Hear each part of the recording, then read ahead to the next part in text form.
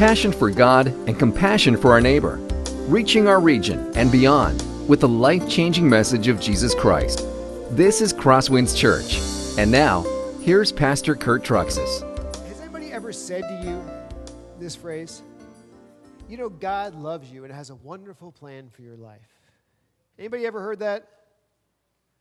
Yeah, well, I remember hearing that when I was younger, and I thought, okay, if I just come to Jesus, then all my problems would go away. So you come to Jesus, and you expect things to get better, but quite honestly, it didn't seem like that's what happened.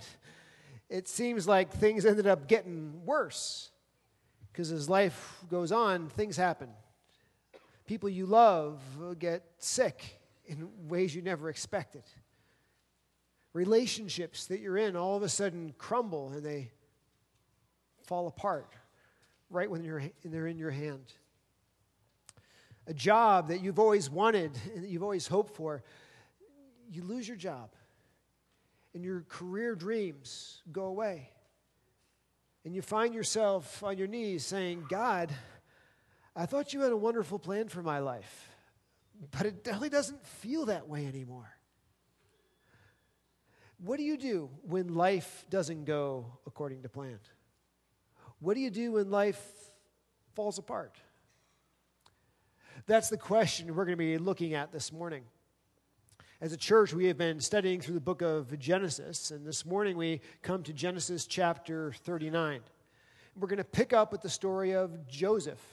We actually met Joseph 2 chapters ago when the Bible introduced him to us in Genesis chapter 37. And what we learned at that time is he was a 17-year-old kid. But he was just a nasty guy. I mean, most of us don't think of Joseph that way, but he was. There was 12 brothers in the family, 12 kids, and he was the next to the youngest. And what he would do is he would actually lie and bend the truth to get out of work, to make his brothers look bad.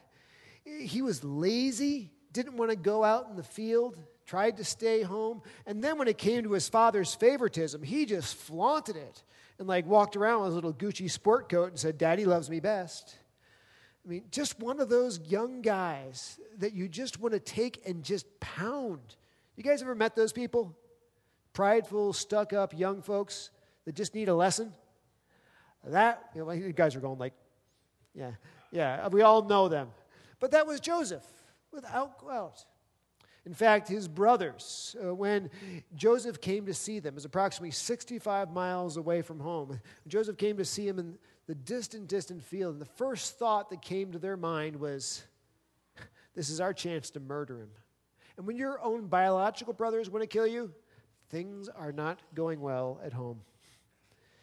Thankfully, what happened, instead of murdering his skin, Judah, at the last minute, intervened and said, let's just sell him into slavery. Here comes a caravan of Ishmaelite traders, and they saved his skin and tried to make money from it rather than bloody it. And Joseph was sold into slavery, and will pick up his life today as he's a slave in Egypt. But between chapter 37 and chapter 39 we're looking at this morning is chapter 38 that we looked at last week. And it seems like it's out of place. And it really isn't. Last week we looked at the story of Judah. That was the brother that came up with the idea of selling Joseph into slavery. We saw that he was also a really ultra wicked, messed up guy who grew up in what would have been the ancient equivalent of a Christian home. He left his family. He intentionally pursued and married a Canaanite pagan wife, a wife who didn't know Christ. In fact, 2 of his 3 kids were so wicked, they were struck dead by God. And when 2 of your kids get struck dead by God, you are not a good father. It did not work out well for you. And the interesting thing is after Judah's pagan wife dies, right away, a little over a week later, we saw he gets involved with a prostitute. At least the woman he thought was a prostitute actually ended up being his daughter-in-law. Judah was a guy who just easily and constantly gave in to sexual temptation. And here's the contrast. This morning we meet Joseph, who fought tooth and nail against sexual temptation. You see how these are contrasted together right next to one another in Scripture? Let's go ahead and jump in and read Joseph's story. We're going to start with the first 5 verses of Genesis 39. Now Joseph had been brought down to Egypt, and Potiphar, an officer of Pharaoh, the captain of the guard, an Egyptian, had bought him from the Ishmaelites, who had brought him down there. The Lord was with Joseph, and he became a successful man. And he was in the house of his Egyptian master. His master saw that the Lord was with him, and the Lord caused all that he did to succeed in his hands. So Joseph found favor in his sight and attended him, and he made him overseer of his house and put him in charge of all that he had. From the time that he made him overseer in his house and over all that he had, the Lord blessed the Egyptian's house for Joseph's sake. And the blessing of the Lord was on all that he had, in house and in field. In Genesis chapter 37, when Joseph was a teenager, we saw that he was 17 years old in that chapter. Next week, when we'll study a little bit more of what happened when he was in the dungeon, Joseph was age 30. What you realize is there's a 13-year period of time between when Joseph first goes into Egypt and when Joseph is in the dungeon. And most of us miss that. Most of us sort of intellectually compress these things together and think they took place in a matter of weeks or just a matter of months. And that's not true. Often, what God's work in our life takes place over a long period of time. Isn't that true?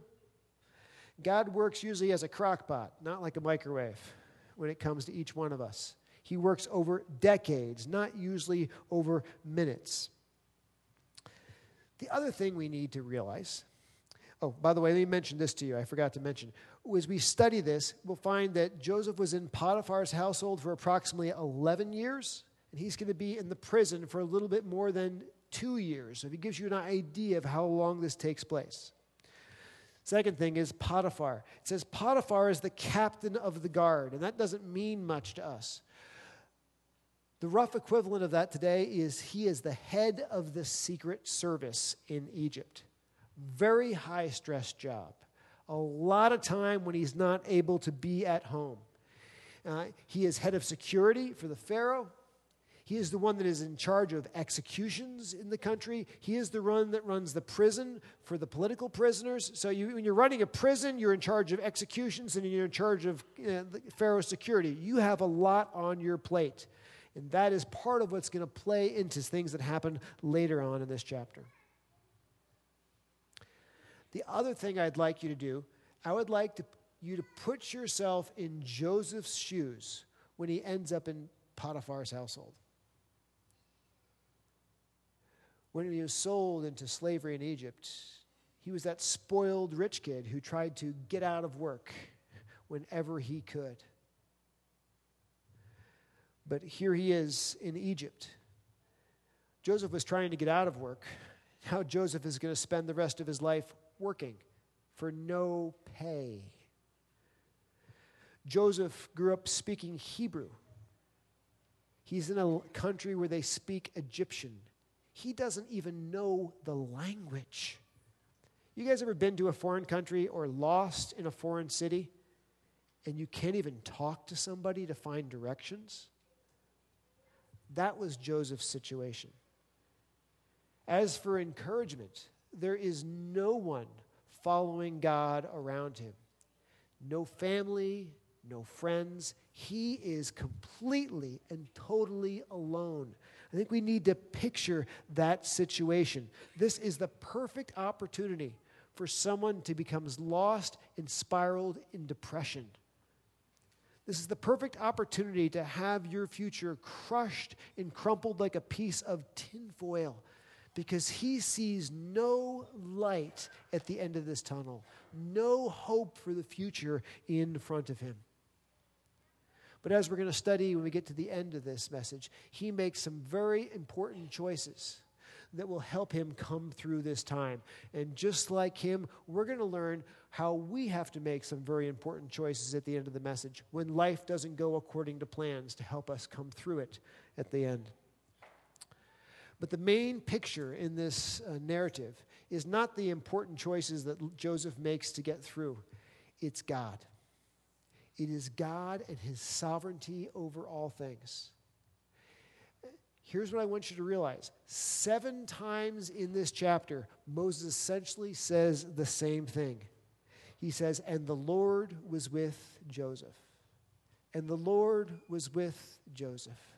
When it looked like there was absolutely no hope, looked like there was naturally no future, when God wasn't showing up, when God's voice wasn't breaking in, when he seemed like he was all alone and had no encouragement, God was still with him.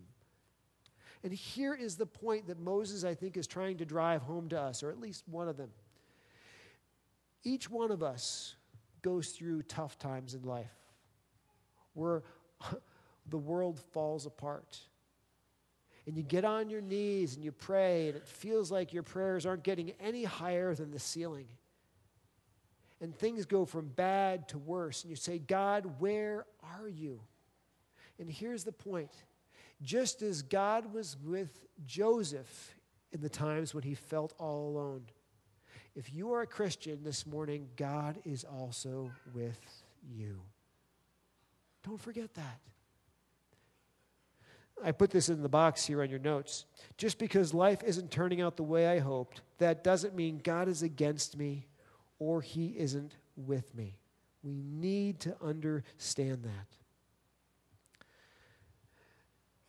Now, what happens is Joseph, he makes some very good choices as he becomes a slave in Potiphar's house. He continues to work hard. He continues to do his best, and he continues to grow. And God providentially starts to bless the work of his hand.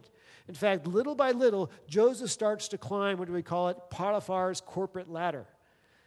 In fact, it's a perfect picture of Matthew 25:21, where it says, those who are faithful in a little, God will be faithful in much. And he's faithful in little things. God continues to bless him and give him more and more responsibilities. And Potiphar keeps elevating him higher and higher as he goes.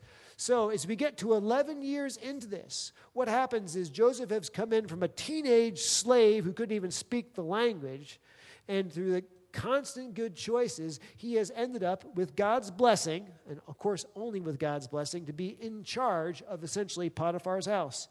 Look how this unfolds.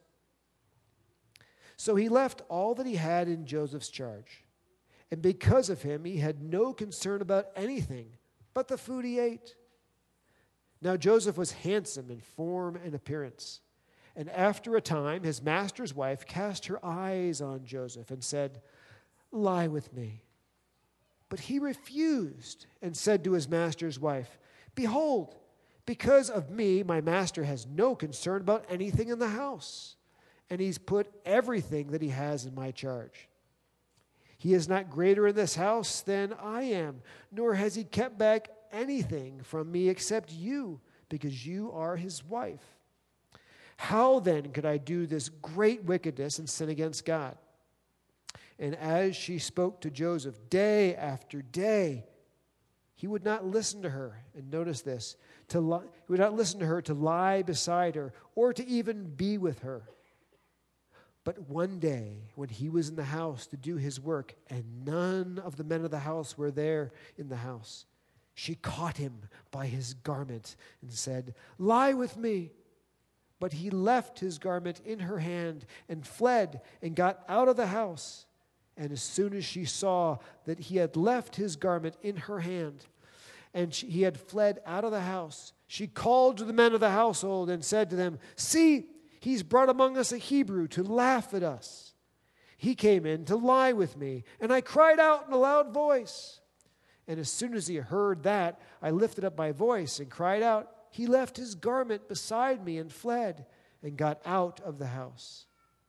Then she laid up his garment by her until her master came home, and she told him the same story. saying, "The Hebrew servant whom you have brought among us came in to me to laugh at me. But as soon as I lifted up my voice and cried, he left his garment beside me and fled out of the house." The situation at this point, after 11 years of faithful service there, is Joseph is in charge of everything in Potiphar's house. Because he is so busy at work, because he is head of the secret service. Leave it all in Joseph's hand, and it will go well. The only thing he has reserved for himself is what he has for dinner. It's the only choice he makes. Will it be steak? Ribs? Hot wings next Sunday? Or maybe Italian? Everything else Joseph is in charge of, and everything else is going well. And the text says here that Joseph is a 27-year-old man at this point. He is well-built and handsome. This idea of well-built means, Joseph is in the gym. Joseph is a buff dude. No flabbiness on this boy. 27 years old, one of those chiseled bodies, just you can see every muscle fiber in him. Darkly tanned, just a drop-dead, gorgeous, cover model kind of guy. That's literally what he looks like. And it says he is handsome. So that doesn't mean his body is just chiseled and ripped and cut. But his face looks like Brad Pitt. I mean, just one of those beautiful faces you just look at and like, wow, he's a really good-looking guy. Now, ladies, as I've been saying this, I can see you're imagining this right now. Don't do that in church. You're lusting. But you know what I'm talking about. This is what he looks like. Just chiseled and just amazing. Now, here's where you need to think about this. I was wondering, where does he get this look from? It just like pops out of nowhere? No, it doesn't. As we've studied our way through the book of Genesis, we learned about his mother, Rachel. Was Rachel a good-looking woman? Remember from our study? Yes, extremely so. That's his mother's side. Go back on his father's side. Rebecca, back there. One generation back. Was she a good-looking woman? Go back another generation. Sarah, Abraham's wife. Was she a good-looking woman? Remember with the whole thing with the Pharaoh in Egypt and he wanted to take her? Yeah, she was a drop-dead gorgeous woman. So we have like all these like good-looking genes all happen to roll into one man in one generation. So he is an extremely, extremely good-looking guy. And Mrs. Potiphar cannot get him out of her mind. She is lusting after him big time, completely infatuated with this 27-year-old man who looks incredibly good. And where is her husband the whole time? At work. He's at the office. And who spends his days around her all the time? Joseph. And she's like, honey, Joseph, let's play house. And then it says, and she says to him, lie with me. Last week, I told you that there's a lot of times in the English translation, they sort of tone down the original Greek or Hebrew. That one's majorly toned down. The Hebrew is just one word, and the best, most literal way to translate it is this: sex now, exclamation point. That's what she says to him. I mean, she is going to have her way with him no matter what. I have to have you. She is the prototypical desperate housewife before the television show comes out. Really. And I began wondering, okay, I know Joseph is a good-looking guy. He's 27, prime of his manliness. I know you're lonely, but why is this lady so captivated by lust for him? And then I did a little extra research. We learned that Potiphar is an officer of Pharaoh. You look up the word officer in the Hebrew, it's the Hebrew word saris, and it says officer/eunuch. You do the background research, and this is what you find. those closest to Pharaoh at this time in history submitted themselves to castration. Why do they do this? Because it helped guarantee there would be no coups to take over the kingdom. So Potiphar and his wife go along. He gets this job as head of Secret Service, and he loses his manliness as part of it. Do you think Mrs. Potiphar is a little frustrated right now? That helps us explain why she is so incredibly desperate for him and must have him. Now, we don't know exactly what she looked like. She may have been an older woman, and I could give you some details as to why, but most likely I picture that Potiphar is a wealthy, little later middle-aged man. And what do these wealthy middle-aged men like to have as their wives? Some kind of trophy woman, right? So that is exactly what I think he has. A trophy wife when he is no longer technically fully a man. And that's why she is so incredibly frustrated. And what she does is this.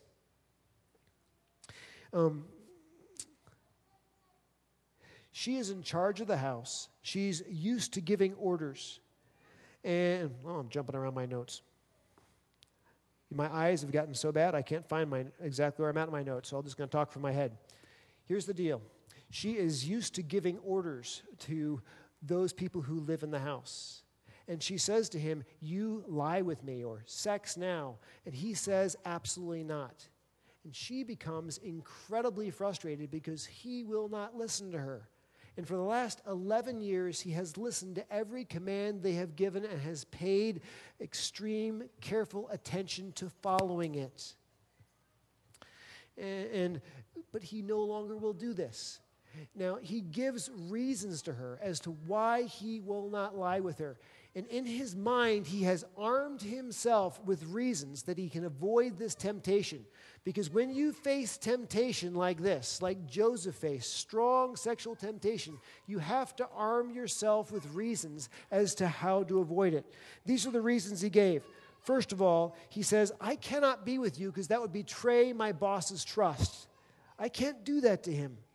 Secondly, that would ruin your marriage.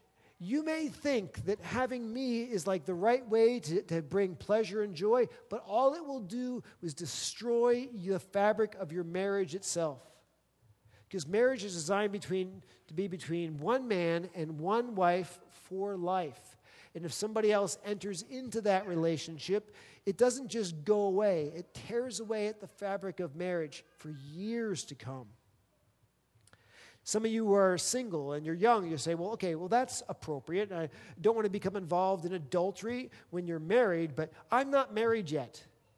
And I'm dating somebody. So that means we could do whatever we want when we're dating each other, right? Because we're not married yet. There's no adultery involved. I want to challenge you to think of this a little differently. As a single and dating young man or young woman, the person you are dating is somebody else's husband. It's somebody else's wife. May eventually be your husband, may eventually be your wife. But right now, when you're dating them, there's no guarantee that relationship's going to work out. How would you like somebody else treating your future wife, your future husband, right now when they're dating? It would be pretty much like, I would like them to keep their hands off. Save as much of their intimacy as they can for my wedding night, because that's the right place to put it. In the same way, you can sort of start to commit adultery even before marriage by fornicating with people who you're not married to. So Joseph, we saw, number one, what he did is he armed himself with a proper way of thinking about this strong temptation of adultery. He said, I can't break the marriage covenant. I can't cheat against my boss. And not only that, but this technically would be sinning against God himself, because God sees all. He knows all.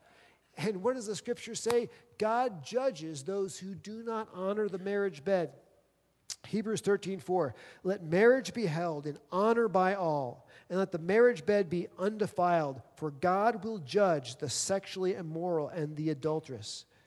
So he says, God has blessed me. I don't want God fighting against me. I want God fighting for me in this thing. I couldn't sin against him. So he has this practical mental armor about how to resist temptation. But here's the other thing I want you to understand. He also puts a really practical strategy in place to resist temptation. It says that he refused to even be with her. When you are faced with temptation, in this case it was sexual temptation, one of the best ways to beat that temptation is to avoid being around it. True? That's what he did. I know people who have struggled with alcoholism. They say, I'm fine until I go into Casey's and I see the beer on the shelf. Well, don't go into Casey's. Pay for your gas with a credit card at the pump. Other people who have been involved in drugs tell me, I'm fine, I'm away from it, but if I happen to go to a party and somebody puts a Coke line on the table, I just melt. Well, don't go to the parties. That's how you beat the temptation. You stay away from it. Or when I'm around this person, I really find myself tempted to think and to act in ways that I know are inappropriate. Well, avoid that person. Go into work a different way. Get your office away from them. Do what you can to avoid it. Stay away from temptation. That's the best way that's the first practical way to beat it. But here's the problem. Steering away from temptation doesn't always enable you to avoid temptation. Because look what happened to Joseph. She waited until everyone else was out of the house. And when he was just there alone, she went and she grabbed him and held him and said, come lie with me. Or in the vernacular, just 2 words. Now, here's where it gets interesting. The commentators who write on this say, you don't picture her as somebody wearing a winter jacket. She's trying to seduce Joseph. She is extremely skimpily clad. She is pressing her body onto his body and won't let him go. Now, in that time, they would wear a long T-shirt, sort of a tunic, the way they would do it. That was your outer garment and sort of your covering. She is literally tearing the clothes off his body. She gets that off of him.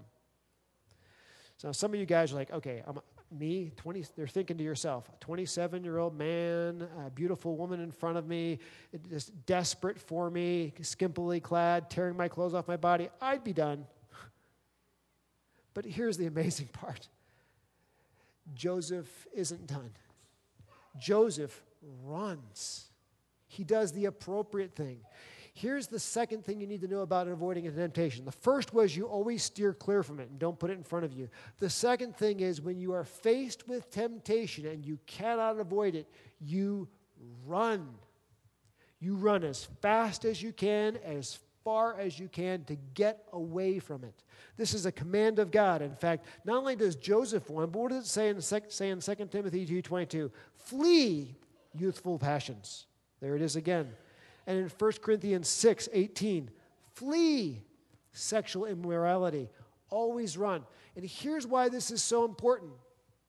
Because if you have ever found yourself tempted sexually, and you sit there and you try to negotiate with the temptation, or you try to negotiate with the temptress, what do? You talk yourself into temptation over time. You don't talk yourself out of temptation. That's the way it always works. Here's the deal. We think when we're faced with temptations, I'm going to stand here, I'm going to keep thinking about it, I'm just going to resist it. I'm going to look at it, but I won't do anything about it. Is that the way it works? You give in to it. The right response is to run as fast and as far as you can go. Now, there are times when we are supposed to resist things, but it's not the temptations we're supposed to resist. The Bible says what we are supposed to resist are the trials. When you are under a trial, when God has a difficult time in our life, we are supposed to bear up under the trials and stand there and endure them. And God uses those trials to produce spiritual maturity in our life. Look what it says in James chapter 1. Count it all joy, my brothers, when you meet trials of various kinds. For you know that the testing of your faith produces steadfastness. And let steadfastness have its full effect, that you may be perfect and complete, lacking in nothing. Trials are what make us more spiritually mature. Here's what we're supposed to do. When faced with temptation, we're supposed to run. When faced with trials, we're supposed to endure and grow. But what do? Usually the exact opposite. When faced with temptations, we continue to stare at them and slowly talk ourselves in. When we get into a trial, what do we want to do? Get out of it, get away from it, get escape from it, and thus forfeit the spiritual maturity that would come with bearing up under it. So you see these differences?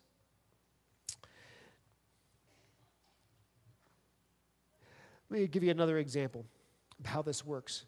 How do you put a fish on a hook?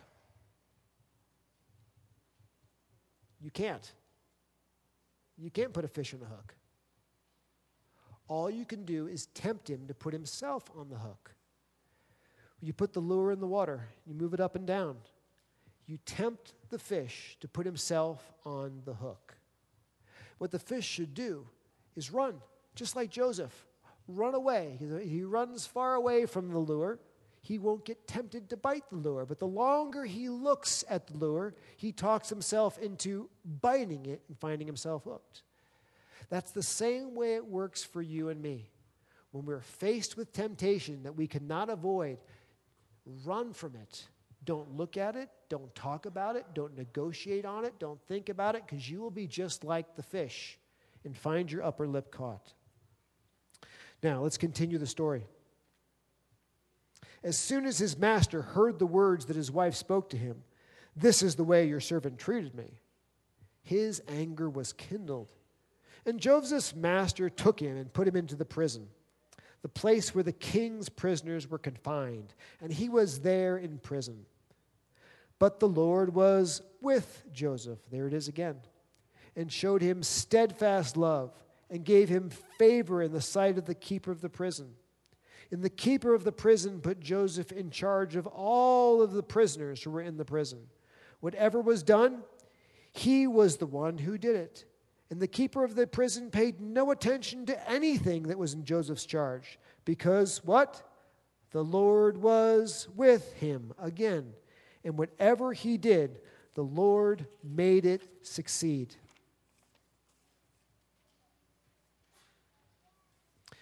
Mrs. Potiphar says, if I can't have him, then I am committed to destroying him. And she frames him and says he attempted to rape me. But there's some interesting pieces here. In that culture, if you were to attempt rape of somebody, the rape of a wife of somebody of that high status, it was an automatic capital punishment. Was Joseph killed? No. This makes me think that Potiphar, I think, actually suspected his wife.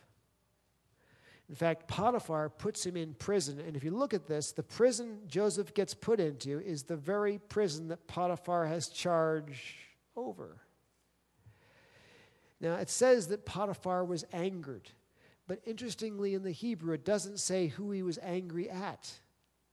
We think he was probably angry at Joseph because of the attempted rape that wasn't true.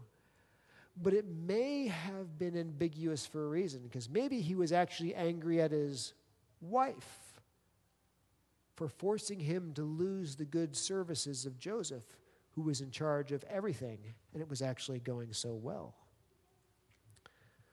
While we don't know exactly what Potiphar thought, we do know what it was like for Joseph in the prison. Psalm 105 talks about what it was like. It says his feet were hurt with fetters. His neck was put in a collar of iron. Imagine that, 2 years of having an iron collar around your neck and chains around your feet. And what did you do to deserve any of this? Nothing. You did the right thing. You said no to an illicit affair, an affair that was so incredibly hard to resist because of a beautiful woman who insisted on having you, and you said no. And he's treated like he did the wrong thing. And that, my friends, is probably the hardest part. The hardest part that Joseph faces is right here. When he does the right thing and he gets treated as if he had done the wrong thing.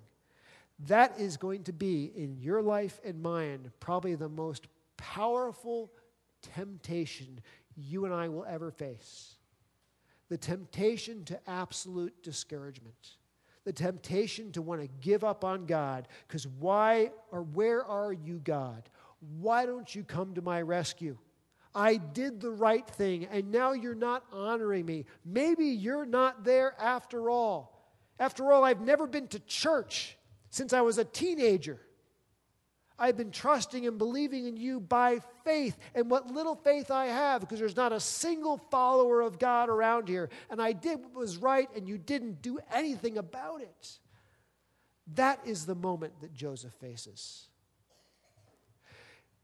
And the big message in this text is that even when it looks like in our lives, when plans do not go according to expected, and life falls apart, and you wonder when you're doing the right thing and you're seeing be treated as the wrong thing, God is still with you. He is with you, and he will take care of you, and he'll watch over you. That's the big message here. But that's the big message. I want to give you 4 practical truths to take with you into life in addition to it. As we follow this text, there are 4 choices that Joseph made along the way. Well, actually, there's more than 4, but I'm only going to give you 4, that he made along the way that helped him make the best of life when it didn't go according to plan. Let me show you what they are. Number 1, refuse to become bitter. Refuse to become bitter. Bitterness is a choice. It is how we respond to the hurt that is put into our life. When life doesn't go according to plan and things fall apart, you know what it's real easy to do? To make your identity the pain that was put into your life. I know some people that were abused as a child, and they always say in every conversation, and they're full-blown adults, well, you know, I was abused as a child. That's why I just can't get over it. I know others who have had loved ones die, and they're bitter people. They always go back to that. They're angry. I just can't get over it because this person that I love died in my life, and I can't move on. That is bitterness. Bitterness is taking the pain of your past and constantly remarinating your soul with it. It is blowing on those warm embers, constantly trying to fan them into flames. So you are always a grumpy, irritable person. Don't go there. You see, Joseph had an opportunity to be incredibly bitter. But if he had been incredibly bitter, God would really have not done all kinds of good with his life. In fact, I want to give you this thought. If you choose to be bitter and live in the pain of your past, I really guarantee you can't expect the fruit of the Holy Spirit in your life in the present. Let me say that one more time.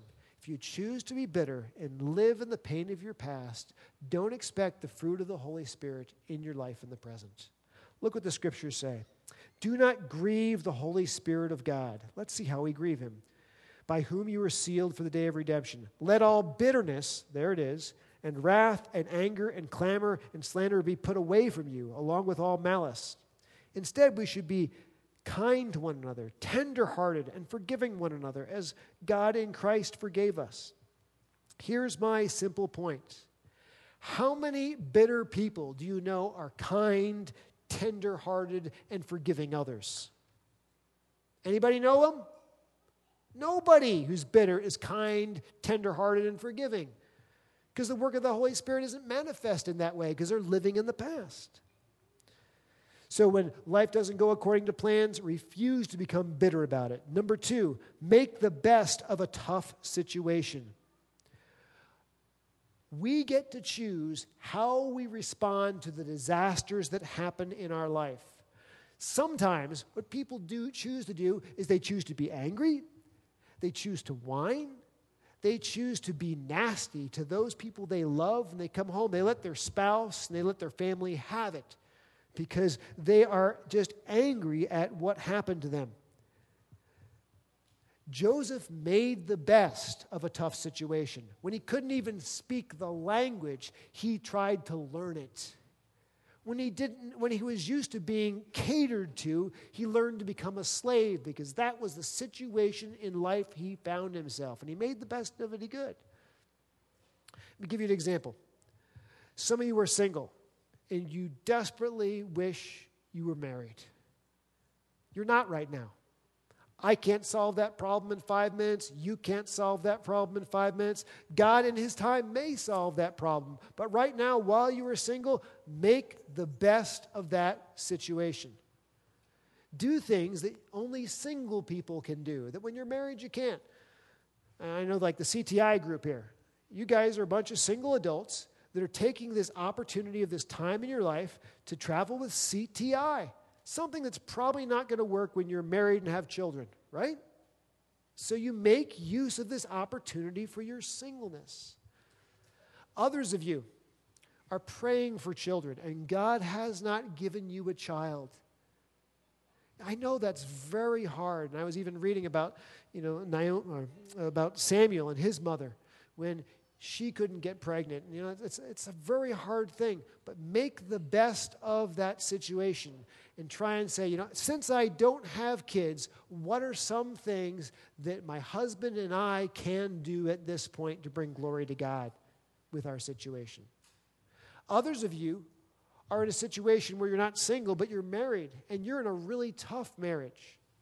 A marriage where your spouse is sick and your spouse is not able to give all kinds of love and affection to you. Make the best of that situation and love them like Jesus Christ and grow deeper in your faith in Christ, because it's as you experience Christ's love for you that only then can you overflow and give love back to somebody else. Well, number 3, commit to doing more than asked and better than expected.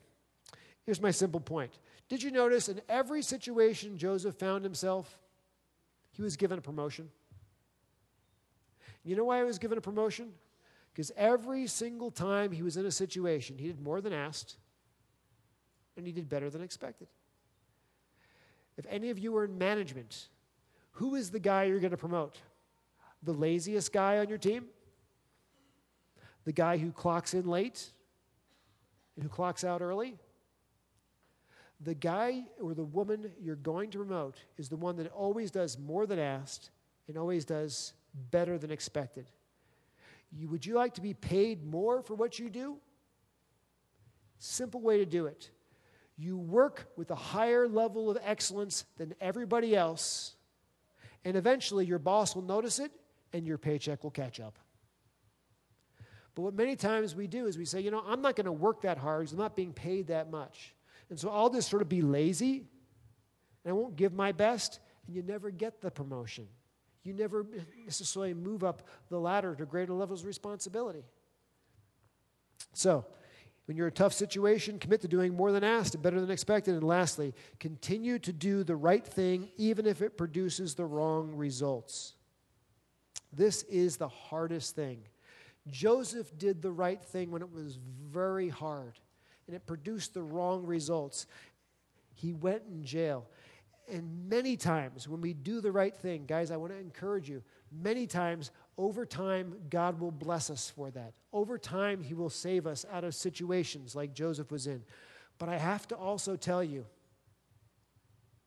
I can't guarantee that will happen every time. That's not the way life works. But here's what you need to remember. This life is not all there is to life. This life is only the beginning. Someday, each one of us will stand in front of Jesus Christ.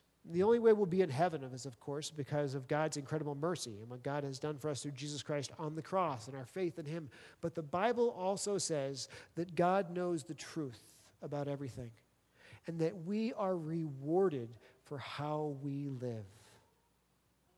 When you do the right thing and you end up being punished as if you did the wrong thing, even if that punishment continues for the rest of your life, or even if you lose your life because of it, know this, that when you stand in front of Jesus Christ, who knows all there is about you, and he knows that you did the right thing, you will be rewarded then.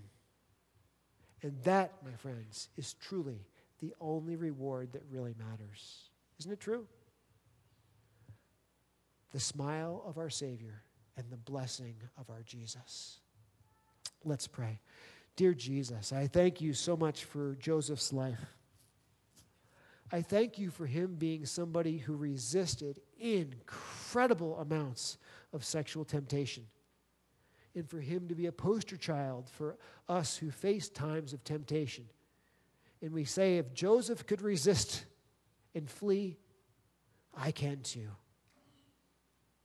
I also thank you for Joseph being an example of someone for us to follow, of what to do when life doesn't go according to plan. To know that, as it says repeatedly in the text, that even when we don't see your fingers on things, you are still with us. And you are still sovereign over us, and we can trust you when life falls apart.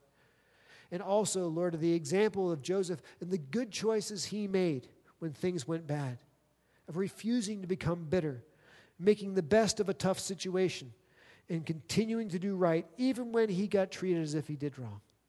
I pray that as we try and apply these things into our life this week, that you would help us to follow Jesus Christ.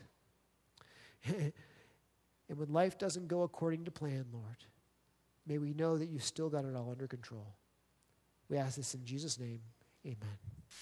This has been a presentation of Crosswinds Church. More of Pastor Kurt's sermons can be found online at crosswinds.tv. Thanks for being with us, and may God continue to enrich your life.